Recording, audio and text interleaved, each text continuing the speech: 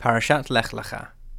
This week's commentary was written by Dr. Jonathan D. Sarna, University Professor, Joseph H. and Bell R. Braun Professor of American Jewish History, and Director of the Schusterman Center for Israel Studies at Brandeis University, and Chief Historian at the National Museum of American Jewish History. Professor Sarna was awarded an honorary degree by JTS this past May. Abram the Hebrew. I believe we have not yet appointed a Hebrew, President Abraham Lincoln wrote on November 4, 1862, to his Secretary of War Edwin M. Stanton amidst the Civil War. Partly to rectify that imbalance, he agreed to appoint Chemi Moise Levi, the son-in-law of Rabbi Morris J. Raffel of New York's Congregation B'nai Jeshurun, to be an assistant quartermaster with the rank of captain. This may have been the first example of affirmative action in all of American Jewish history.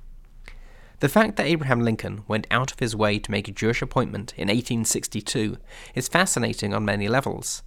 But here I want to ask a question about the language that Lincoln employed. Why did he use the word Hebrew in writing to Stanton, rather than simply calling Levi a Jew?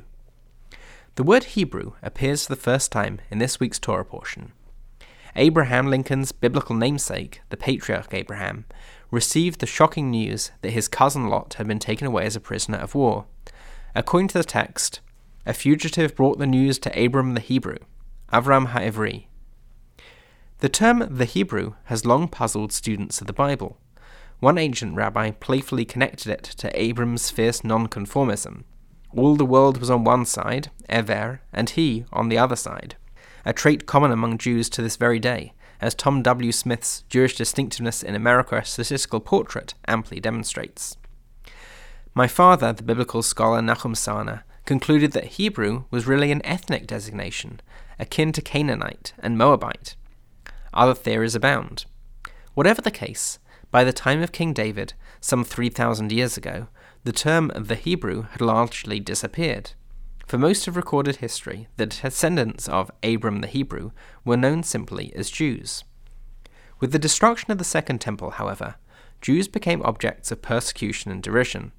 Majority populations, Christians and Muslims alike, looked down upon the Jewish minority in their midst, disparaging Jews as a hated and despised race, and worse. The very word Jew in many languages took on negative connotations.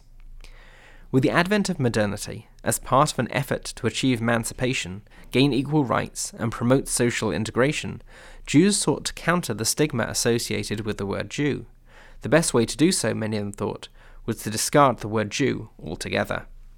Since the word Israelite conjured up far more positive associations, that became the term of choice in several countries, especially France. In Newport, Rhode Island, when local Jews in 1790 penned a letter to the visiting President of the United States, George Washington, they denominated themselves Children of the Stock of Abraham, a term borrowed ironically from the New Testament book of Acts. Others looked to rebrand Judaism as Mosaism, or the Mosaic persuasion, hoping to capitalize on the reputation, even among non-Jews, that Moses enjoyed. One rabbi proposed renaming Judaism as Yahvism. The term that won the greatest favor among American Jews, however, was the one borne by Abram in our Torah portion, Hebrew. In 1788, Congregation Mikveh Israel of Philadelphia, in a fundraising appeal directed to the larger community, spoke of the good people of the Hebrew Society in the city of Philadelphia.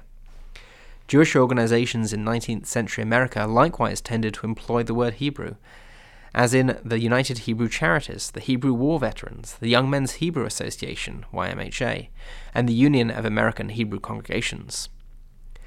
The word Hebrew, Jews thought, would create a new and uplifting image for America's Jews, associating them in the public mind with Abram the Hebrew and the noble Israelites of the Hebrew Bible. For a time, this well-meaning strategy succeeded.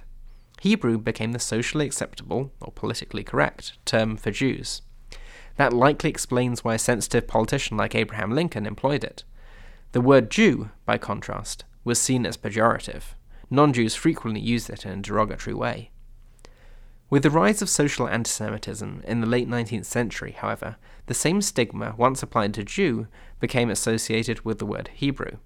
No Hebrews need apply, and we have no Hebrew patronage became as familiar as attacks on Jewish money and Jewish power. Abandoning the name Jew turned out to have accomplished nothing. So, young Jews, beginning in the late 19th century, began to take back the word Jew, transvaluing what had been a badge of shame into a badge of honor. As part of a larger Jewish religious revival of that time, they reasserted their identity as Jews and promoted pride in Judaism. The new educational institutions championed by these young Jews, including the Jewish Theological Seminary, the Jewish Publication Society, and the Jewish Encyclopedia, all self-identified as Jewish rather than Hebrew. Within a few years, the Hebrew war veterans became Jewish war veterans. Many YMHAs became Jewish community centers, and Hebrew charities became Jewish ones. Employing the word Hebrew as a polite synonym for Jews became, in the words of the New Oxford Living Dictionaries, dated and offensive. The remarkable odyssey of the word Hebrew carries important contemporary lessons as institutions today once again look to rebrand and alter their image in a bid to overcome stigma and win over critics. Sensitive politicians may be swayed and temporary benefits accrued by such changes, but history suggests that they may well prove ephemeral. We might do better learning, as the rabbis did, from that fierce nonconformist, Abram the Hebrew, who valiantly stood his ground even when all the world was on one side and he on the other side. If you enjoyed this podcast, please rate and review it on Apple Podcasts, and try out JTS's other podcasts by visiting jtsa.edu/podcasts. To learn with JTS faculty and live online classes, visit jtsa.edu/online, and you can get in touch with us by emailing onlinelearning@jtsa.edu. Thanks for listening.